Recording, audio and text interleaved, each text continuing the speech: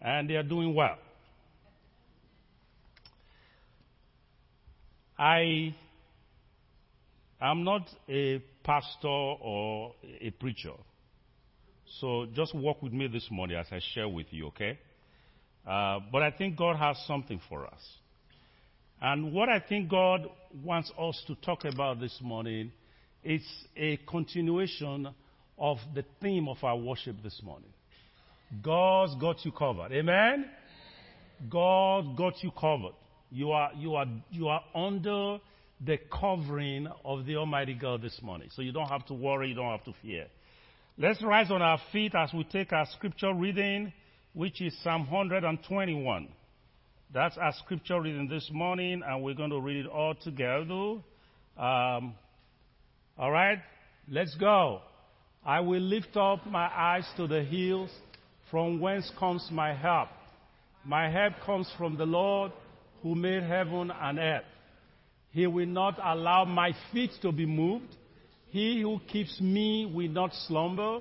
Behold, he who keeps Israel shall neither slumber nor sleep. The Lord is my keeper.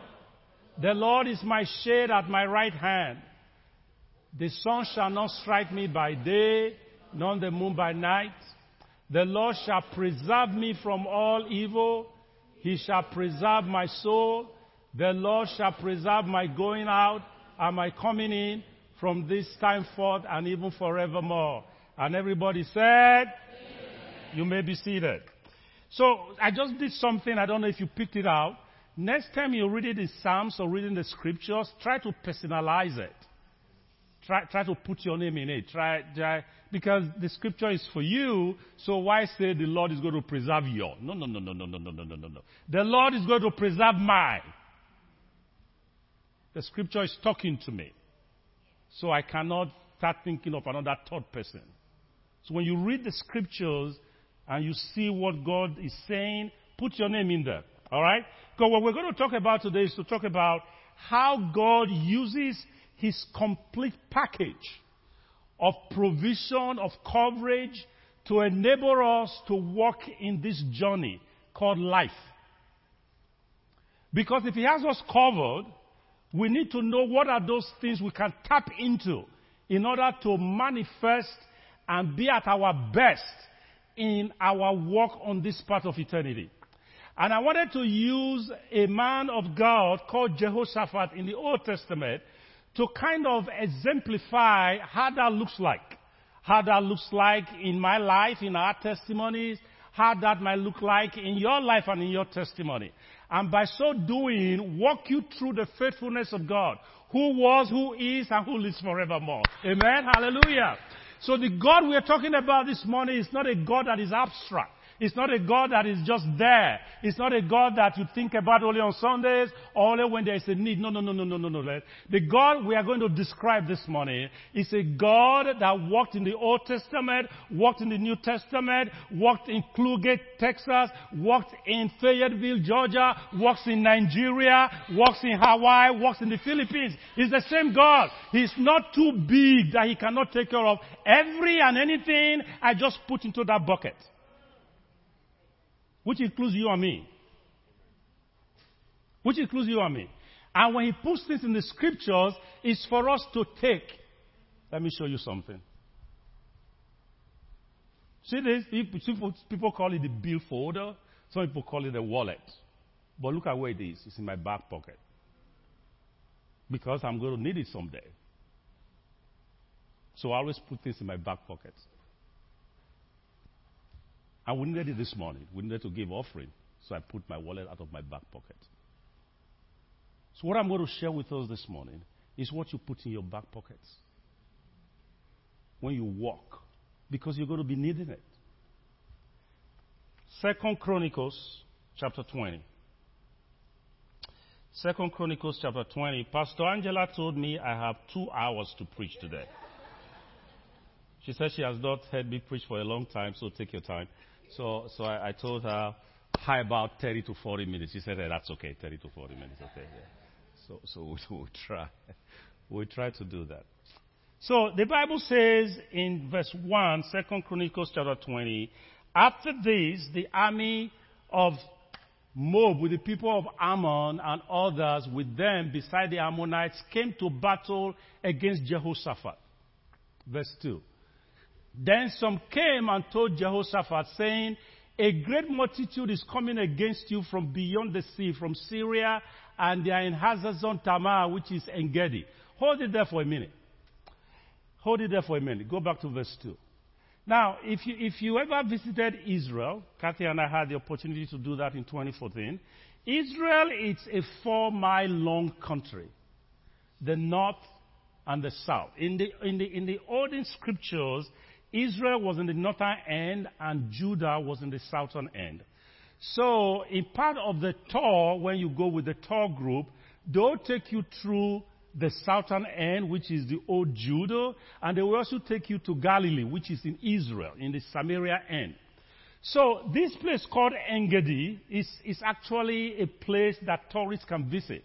You will see some people take you there to remind you of En-Gedi. So I've seen En-Gedi. That's the point I'm coming to. There's another place about En-Gedi. It says it is around the Dead Sea. They didn't put the Dead Sea there. In another translation, you will say that place is around the Dead Sea because it's towards Jordan, the country Jordan. Now, you probably know why it is called the Dead Sea. Nothing comes out of it. Everything ends there. And actually, in the Dead Sea, you float. It's salty. You can't drink the water. Things float. Nobody drowns in the Dead Sea.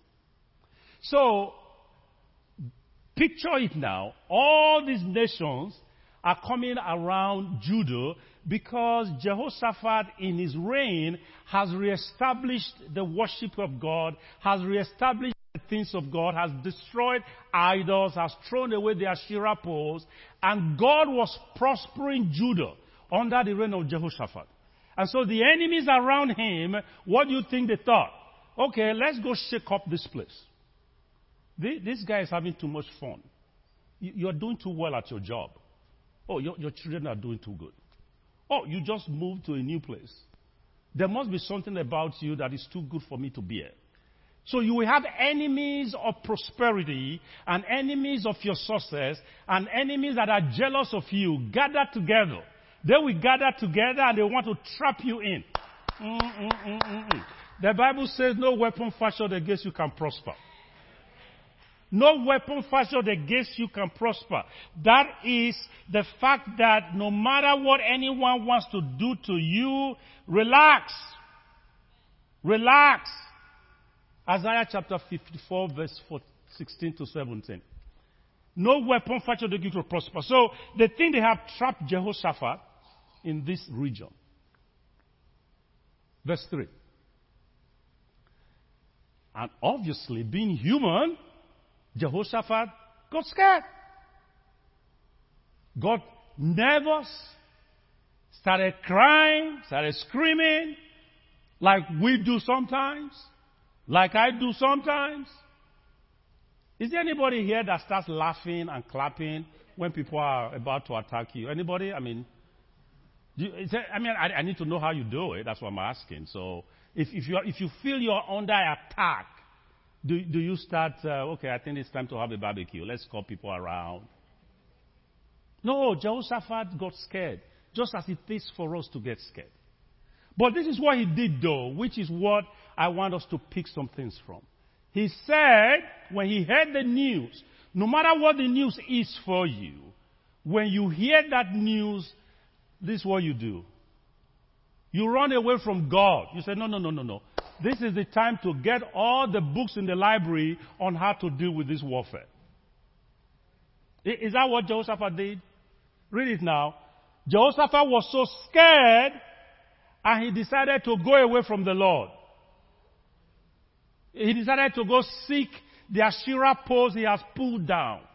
He decided to go to the Baal, to all the gods and goddesses, and start asking them, how do I fight this war? No, ladies and gentlemen. The Bible says that in the midst of his trouble and fear, he sought the Lord.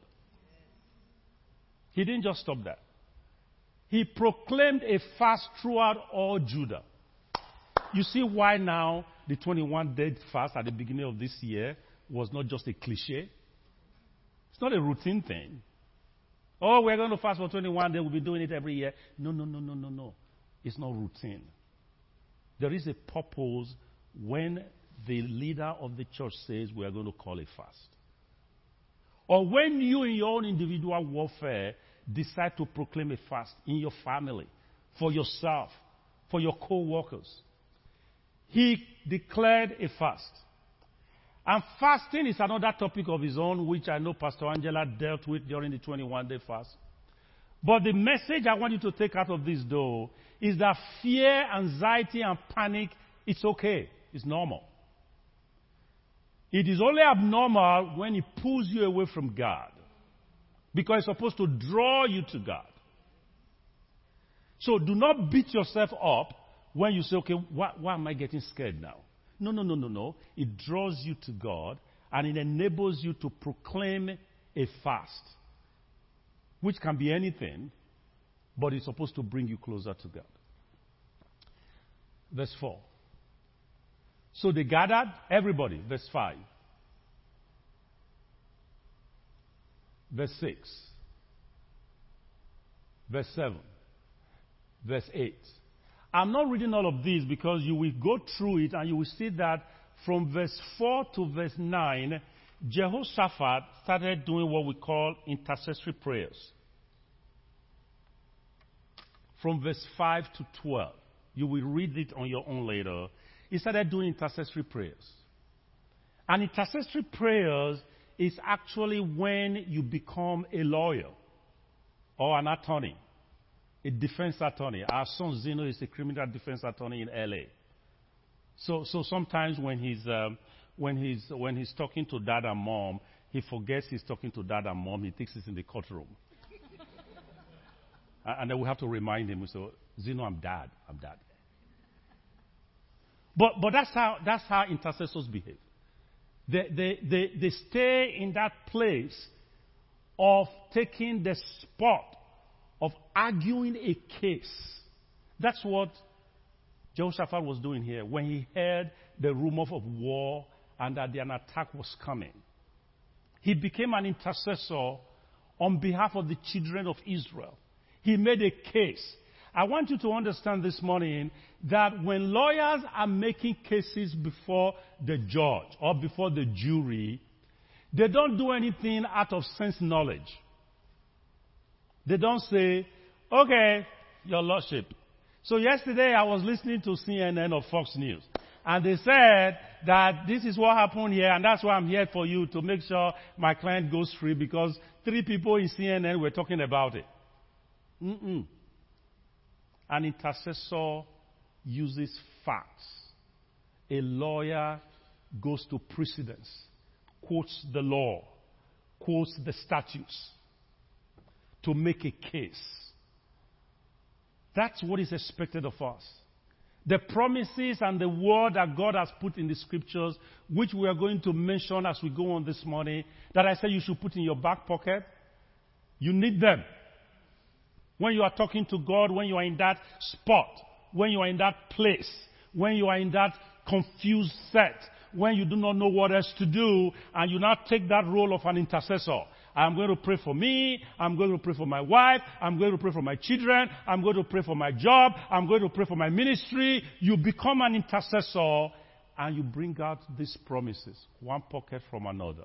And you are reminding God of His ways, His words, and what He has done in the past, and how He's faithful, and how He's the same yesterday and forever, how He's famous for what He does best. Remember the song we sang this morning? You become an intercessor based on His promises. Not based on what you think. The Bible says, trust in the Lord always, and lean not on your own understanding. Because the arm of flesh will fail you. The arm of flesh will fail you, ladies and gentlemen. I don't even trust myself. Well, let me tell you one of the promises I want you to look at today. Mark chapter 16. Mark chapter 16 is probably not in your notes because I got that this morning when I was praying. Mark chapter 16, verse 16. Put it up, please. It's one of these promises I want you to do. Mark chapter 16. Remember, we are talking about God has you covered. Mark 16, verse 17 to 18. Think about this promise. Mark 16, 17 to 18. All right.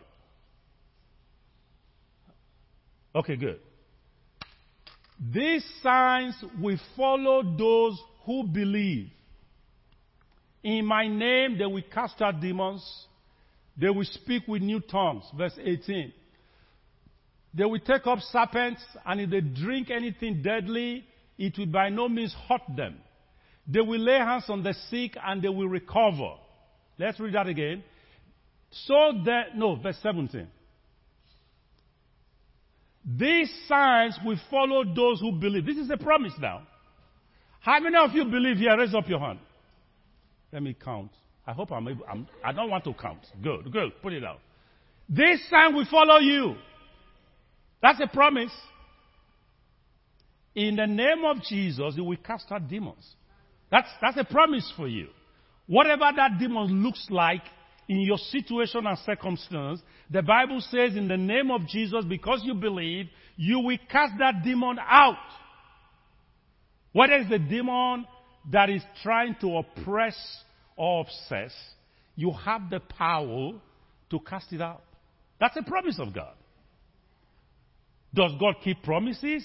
Yes, of course. Does it sometimes look as if he didn't keep his promises? Yes, of course. But does that change the fact that he keeps his promises? No! I just said 3 profound things. Verse 18. They will take up serpents. When they take anything deadly, it will not hurt them. They will lay hands on the sick and they will recover. In 2019, I'll tell you a story. In 2019, I was getting ready for our daughter's wedding. And you know when your daughter is going to get married, you're the dad, so you got to kind of look good, prepare well. And so I had been seeing an eye doctor prior to that in 2018 because for some reason my eye started acting up. My right eye started acting up. Was beginning to lose sight in my right eye. So because my daughter's wedding was coming, I said, no big deal, just go see a doctor. I switched ophthalmologist. Ophthalmologist is an eye doctor. Switched to a new doctor, and he said, let's start all over again about the drops you are using for the eye. They said the pressure in my eye was high. They said I had glaucoma. They said I was going to be blind if I wasn't careful in my right eye. So, okay, Omoye, that's our daughter's name. It's getting married next year. So I said, okay, I can't afford to make a fool of myself and start doing a major surgery in my right eye preparing for the wedding. So we're just going to handle it gingerly. So this new doctor started putting new eye drops for me. I was injecting my eye almost every week. Oh, God. Thank you, Jesus. Every week I would be injecting my eyes. I didn't let my wife know because I didn't want her to feel the pain that I was injecting my eye every week. I'll go quietly and inject. By the time I come home in the evening, everything is fine. I was struggling. So finally it became obvious that the pressure was not going to come down. So they said, okay, we're going to do a little surgery.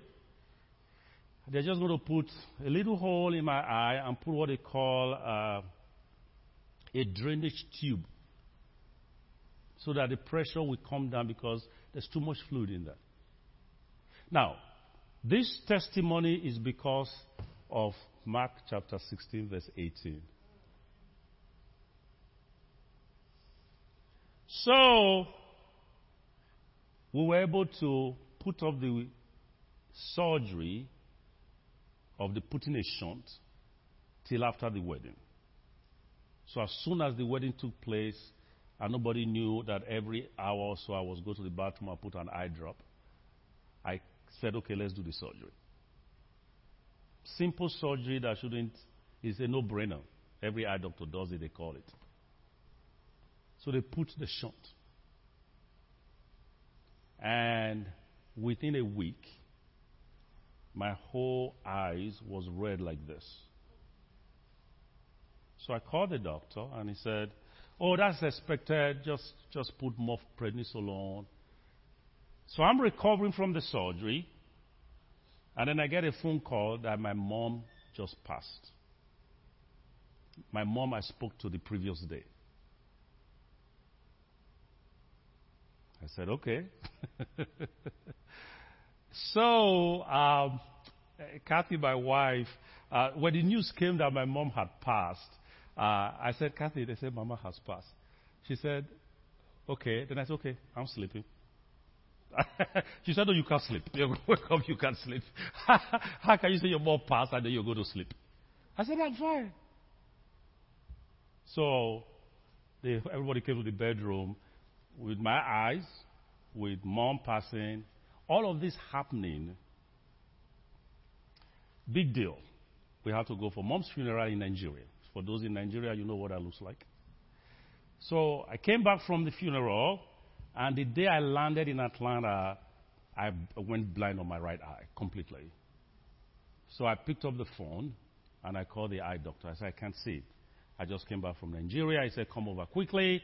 And they did more surgery, more blah, blah. Cut long story short, my right eye didn't get better. It was still red. So fast forward, my son, Ahizale, was preparing for his wedding. But my eyes were still red. So I said, okay, God, you're going to just help. We're just going to go through this wedding, and we'll finally take care of this. So we're able to hold on to the wedding, putting drops every hour, and the wedding went well. And then our son Zeno was to go for this overseas plan. And Kathy and my wife loves to travel, so she decided she was going to go to Rwanda with our son for his school run. That's how she does her school run. She goes there all over the world with them. So that week they were all going. It was just me alone. I'm a doctor, okay? Just to help you understand where I'm coming from. So I'm coming back from work. It's night. And I realized I was in the wrong lane. So I have actually become blind. So I quickly picked up the phone, called a friend, and I said, this doctor I've been seeing for 6 months, I'm going to go see her again. And she said, oh, the shunt they placed is clogged up. They need to take it out and do another surgery. I said, no, you're not going to do another surgery. They said I should go and get a second opinion. So I said, okay. I called another institution, Emory University. It's our main university in Atlanta. Called a friend there who somehow was able to put it together for me to see an eye doctor the day Kathy was coming back from Rwanda. She landed in the airport in Atlanta, and I told her I'm at Emory.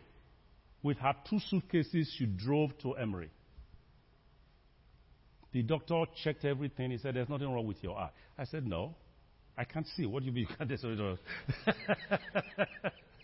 He said, I've checked everything. I said, but the eyes are red. He said, yeah, I see it, but I don't see anything wrong. I said, okay. So what am I supposed to do? I can't see. He said, well, let's just start all over again. Start all the drops again. 2 weeks into using his drops, it didn't get better.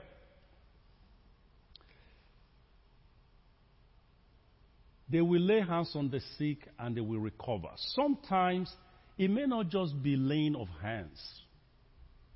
Sometimes it may be a messenger somewhere that you didn't know of that will come and say, this is how this needs to be taken care of.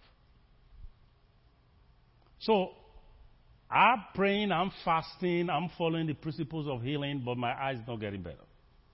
I'm speaking things into being. My eyes is not getting better. But one thing I realized though, the devil will be whispering in my ears. You see all those patients you see, those that are blind from diabetes, those that are blind from this.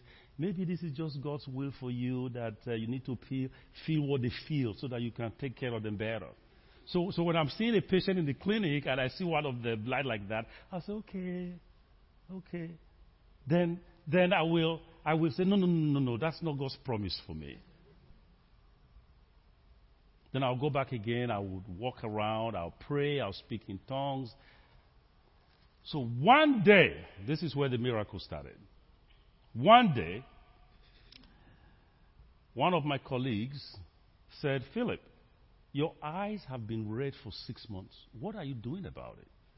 I said, you only want to know the story? I have seen a bunch of doctors. They all claim there's nothing wrong. He said, yeah, but there's something wrong. You can't see. Your eyes are red. Why don't we... I used to have a friend in medical school. I have not seen this friend in 35 years. This is the friend talking to me now. He's one of the top 10 doctors in the world with eyes. So I'm listening to him. I said, okay, this is top 10 doctors in Duke that deals with eyes. And you think you will just pick up the phone and tell him you have a friend called Philip. Can he see you? He said, I don't know. I mean, last time I saw him was 35 years ago in medical school. So I'm just going to send him an email and say, I have a friend called Philip. Can he see him for me? I said, really? We're not going to go through the referral, the this. He said, no. Sends an email. Somebody he has not spoken to or seen in 35 years. Sends an email. And the guy replies him and says, okay, can you ask Philip to come and see me tomorrow? Excuse me? Let me tell you, the day I went to see him, Kathy didn't even believe it was happening. She said, you can ask her. I said, I'm going to Duke tomorrow. He said, what for? I said, the eye doctor is going to see me. He said, no, you can't. I said, no, I'm going. If he says I should come, I am going. This is not a guy you see regularly. I went to Duke. And I saw him. He did all the tests, repeated all the tests. And he said, you need surgery. And it's going to be next week. I said, what do you see? He said, well, your pressure is high. That's why your eyes are red. But all the surgery you've been doing is not the surgery I would do for you. I'm going to go back to the surgery we did in the 50s and in the 60s. Excuse me, in these days of technology, you're taking me back? He said, yes, that is the answer to your problem. The healing of my eyes came from an unknown source who God put in his brain to go back to surgeries of 50 years ago. That is why I don't wear glasses now, and that's why I can read.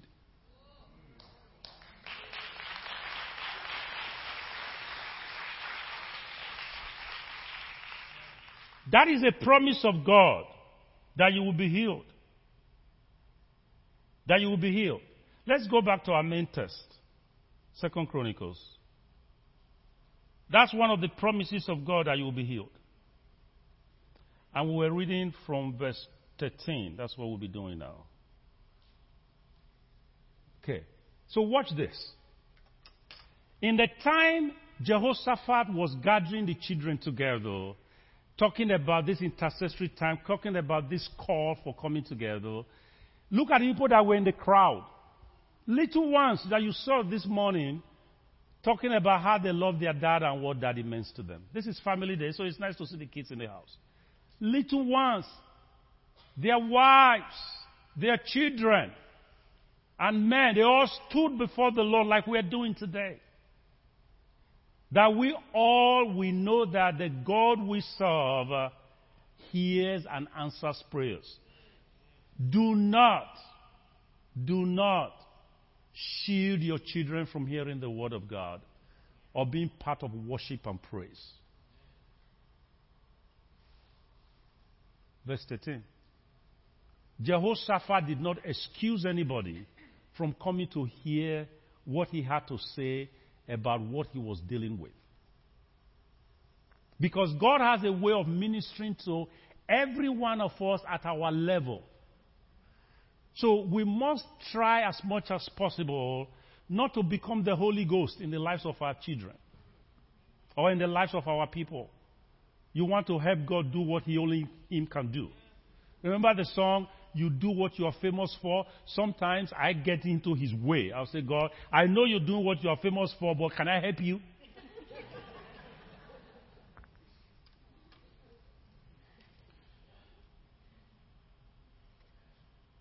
Verse 21. Let's go fast to verse 21. So, this is what happened. After they finished praying, God gave them a specific instruction on what to do. You can read it later. He said, all I need you to do is to set people up that will praise God ahead of the world. Look at it. When he had consulted with the people, Jehoshaphat appointed those who should sing to the Lord and who should praise the beauty of the holiness. And they went out before the army. They went out before the army. They went ahead of the army. Do you know why there's always praise and worship before the sermon? You think again it's a routine? No, it's not a routine. Praise and worship brings down the desired anointing. So when you come into church and you are missing the most important part, you say, oh, I'm just going to make sure at least I get there to the sermon. You have missed a very critical part of the church service. Worship and praise precedes every battle, every word. Even in your own personal devotion, you will know that worship and praise is good for you. So God told them, go ahead, sing ahead, and you don't even have to fight a battle. Just go and sing and sing and sing, and you will notice at the end of that scripture, you will notice that when they sent the spies to go see what was happening, they saw them fighting against each other. Because of what had happened preceding. Let me tell you what happened before that victory. There was an attack. Like each and every one of us will go through in any way at our own level. Number two, the attack brought everybody together to seek the Lord and ask Him for directions. Number three, the Lord told them what to do, which is go ahead and worship me, and I will show myself mighty on your behalf. And number four, He gave them victory without their doing anything. I didn't pay arm and leg to the specialist doctor at Duke for the surgery he did. I didn't get multiple referrals. That's what happens when God is in your business. He takes care of things for you. He makes things well for you. You become who He says you are, because greater is He that is in you than he that is in the world. 1 John chapter 4 verse 4. You are an overcomer in all of the things you're going to deal with. These are the promises you put in your back pocket. Even when you see the people attacking you. I'll give you this story now. So in my role, I work with other executive members in the hospital. So for the past year or so, I have two people who just don't like me. So every time we're in a meeting, because I have a big mouth, you have noticed I have a big mouth. I always have an opinion. And if you've been in boardrooms and executive meetings, and you are just one of a kind in the group, they really don't want to hear you, they want to see you. But sometimes I have to tell myself, don't say it, Philip, don't say it. Well, sometimes I say it. I mean, somebody has to say it. And I get into trouble. I just wound myself up in a web. So these people don't like me. Everybody knows they don't like me. I know they don't like me. So, so I pray every time I'm going to work. So God, at the meeting today, please, just help me to be still before you. Even when I pray that prayer, it still don't work because I will still have to say something at the meeting. And the things I say always counters what they are saying. So we're talking about the budget now of how to help with nurses shortage. And somebody is talking about, oh, we're already running a deficit. Then I will come in and I will say, yeah, if you don't have the doctors and nurses, you won't have patients in this hospital. Totally counter to the finance people try to save money. So, they have a way of mentioning it to the top executive at corporate. They will say, well, Philip doesn't want to hold the doctors accountable. He always lets them do what they like. And then obviously the heavy movers will send a note down. Okay, Philip, I want you to give me an action plan for the length of stay that is less than 3 days so that we know how we can close this budget gap in the next 3 months. I'll say, okay, I know where that is coming from.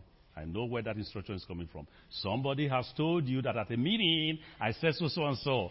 So the way to get back to me is to put up an action plan. I don't like these two people.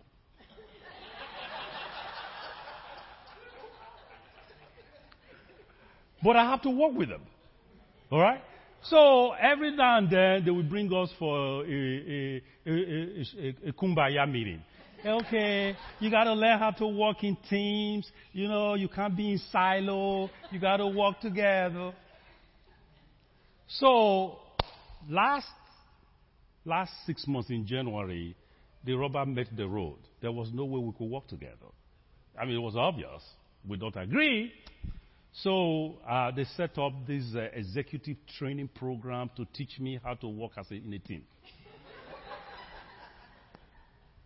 So I went for the training, and then there is this test they do.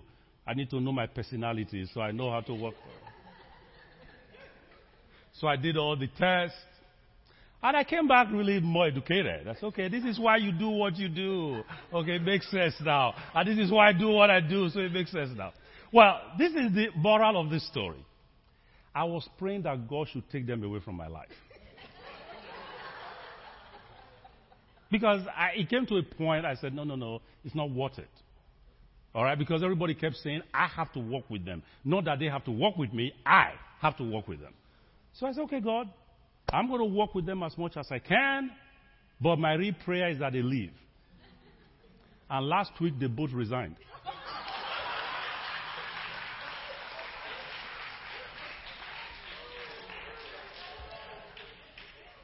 Psalm 105.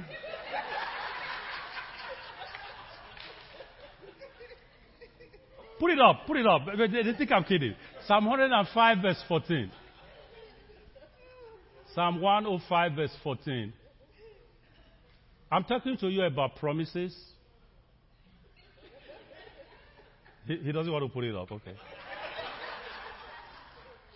Anyway, that psalm says, touch not my anointed and do my prophets no harm. I pray that prayer over these two people. Because sometimes you have to be aggressive, and God gives you the opportunity to make sure whatever you have as part of your weaponry, you use it in this journey. Whether it's at work, or it's at home, or anywhere. The promises of God are yea and amen. The promises of God are yea and amen. You have victory in Jesus' name. Do not be afraid, ladies and gentlemen. You need a mindset in this walk. You need a mindset. And I want to just quickly run through some of the mindset I want to encourage you to have. In 1 Thessalonians chapter 5 verse 16, it says, rejoice in the Lord always, and again I say rejoice. Why? Because when you praise God and you rejoice, you notice what I told you, it brings the desired anointing of God into your space. It helps you see things in a different perspective. It doesn't mean what you're dealing with is not there. It just means that somehow you have taken it away from you and you have said, okay, I'm leaving it for you, God. It's no longer my business. I'm going to rejoice because greater are you that is in me than he that is in the world. It's a mindset.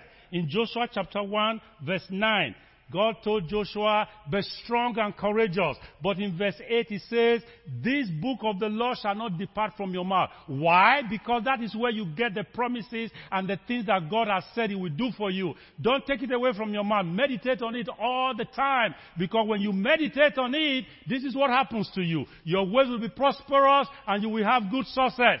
It is part of the promises of God you should put in the back pocket so that when somebody is going to stop you from reaching your destiny or reaching your victory, you say, no. God says, because I have been promised this word, I have been meditating on this word, this is mine to take.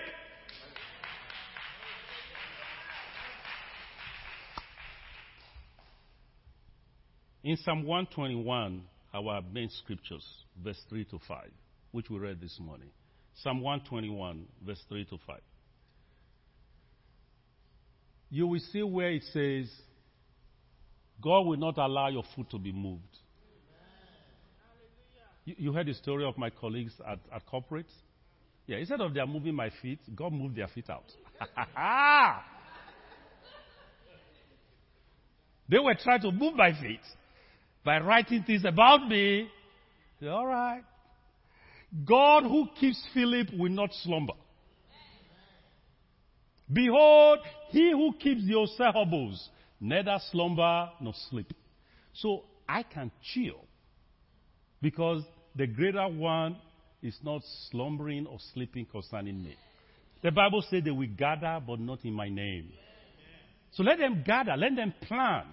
God's promise is they cannot touch me. God is my keeper.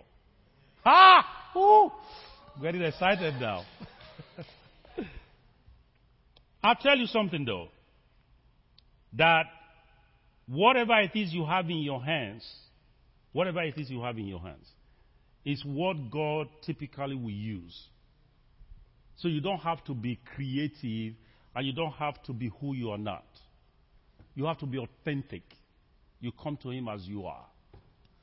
But when you come to Him as you are, you have to accept what He's telling you to do though. You have to. Okay? What you do not know is that on my right leg, I have 11 screws and 2 plates. Because some time ago, I was trying to do Christmas decoration for the kids, and I fell from the top of my ceiling and shattered my right ankle. And I have bone chips, bone fragments, but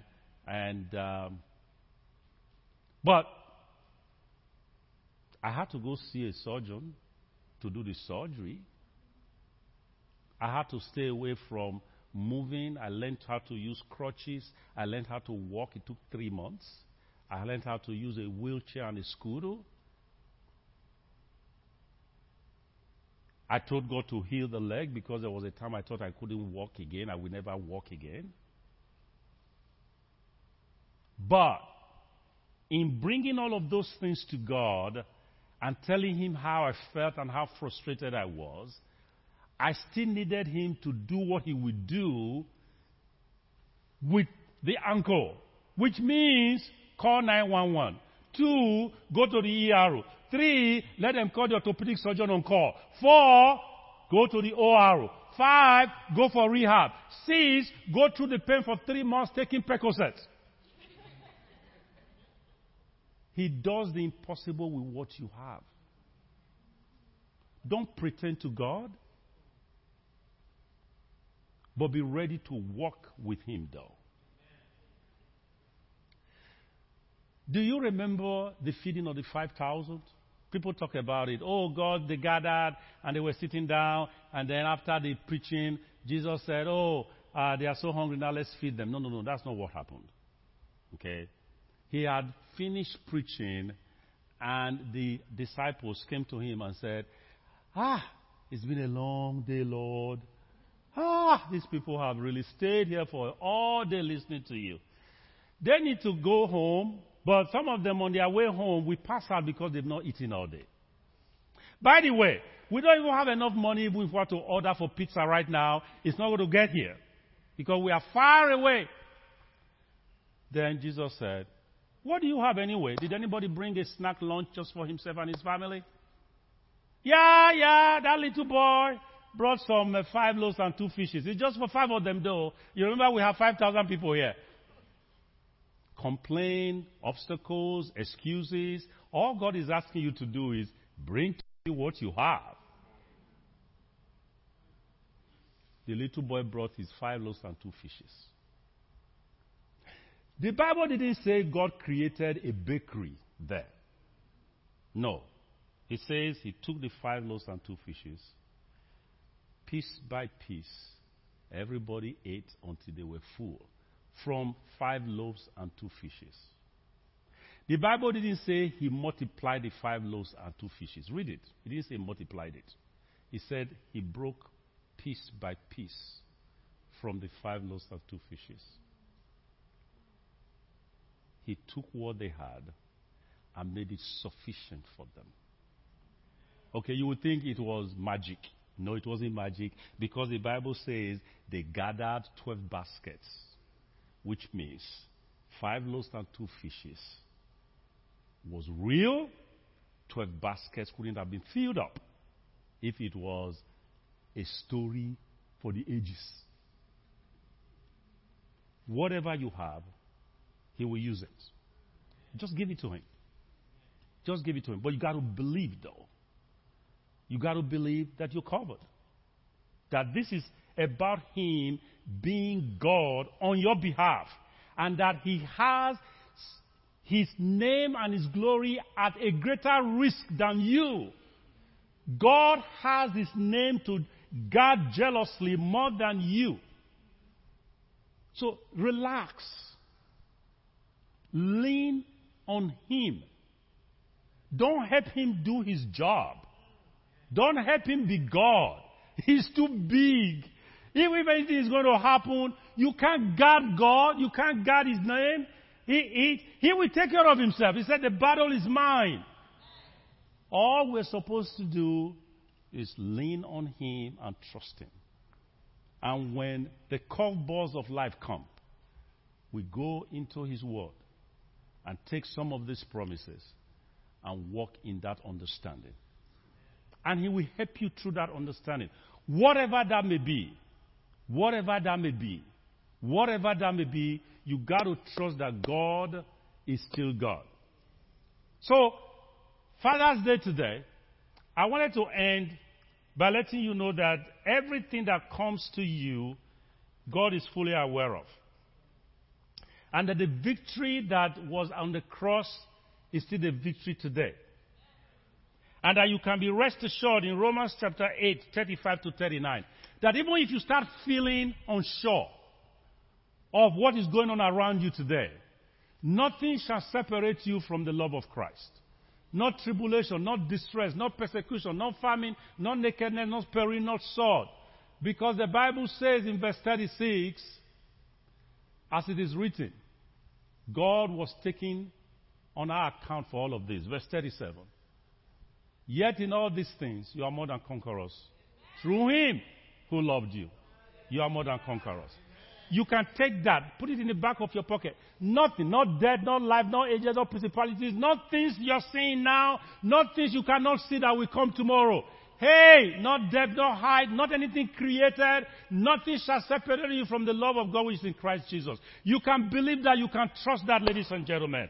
Let us pray this morning that these words will remain with us today and tomorrow and forever. I want to end by praying this priestly prayer in Numbers chapter 6. Numbers chapter 6 verse 24. Please put that up. Let's rise. I feel we should pray this prayer since we're having Father's Day today. I want to pray this prayer over every one of us. Hallelujah. Pastor Angela, I'm finishing as you can notice.